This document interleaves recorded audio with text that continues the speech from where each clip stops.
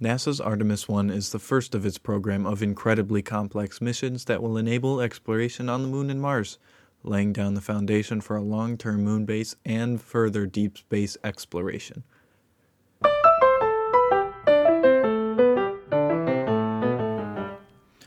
Welcome to Rob's Random Stuff, the podcast that varies so wildly in topics that no algorithm would dare pick us up.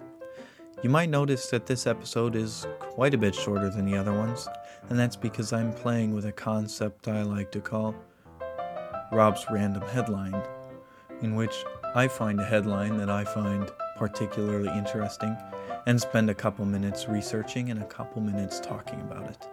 I don't know if this is going to stick around, but it will probably be once every other week, as well as the main podcast being once every other week, which means an episode coming out every week, if that makes any sense at all.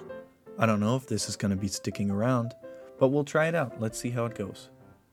Launched on November 16th, 2022 at 12:04 a.m. Central Standard Time, that is, the most powerful rocket in history to roam the skies follows in the footsteps of the Saturn V rocket at NASA's Florida launch site, Artemis 1. Artemis 1 has had its fair share of problems, though. 2 of its launches were canceled due to technical difficulties and another few due to a hurricane. After years of delay and countless hours of dedication, NASA has finally managed to get that thing up there.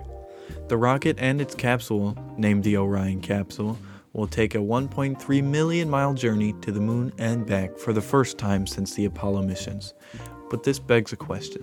What are they doing up there? After our last moon mission, we all thought it was not going to happen again. The United States was done with the moon and Russia was nowhere to be found. Well, according to NASA, Artemis 1's main goal is to assure a safe trip and splashdown back onto Earth. They have some test dummies up there to make sure those theoretical humans won't turn into slushies upon re-entry. But it's doing quite a few more things while it takes its trip around the moon.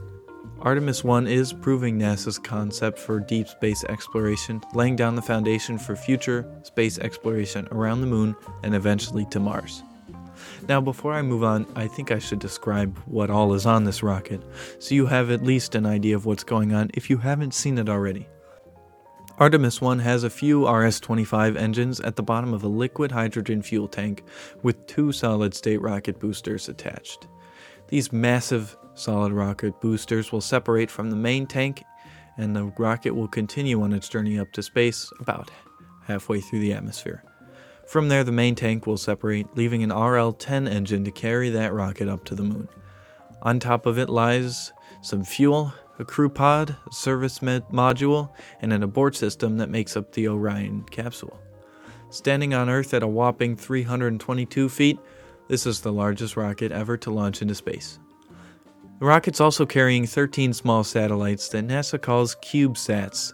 They will basically orbit the moon and go further into space and will investigate those areas and provide NASA with some data on deep space, I guess.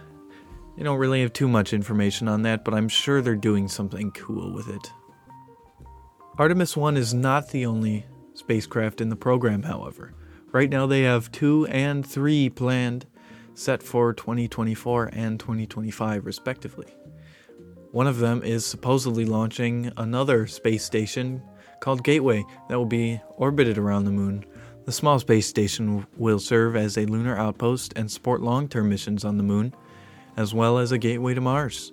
They're planning on launching a lunar cabin complete with a rover and a mobile home up there to stay on the surface of the moon and serve as a place for astronauts to stay while they study that area. The Artemis program will also be sending the first woman to the moon, a big milestone in space exploration.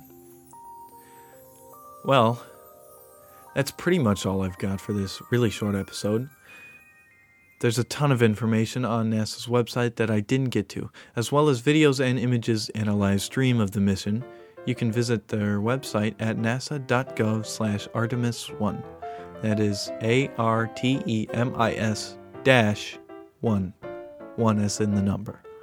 As always, thank you for listening.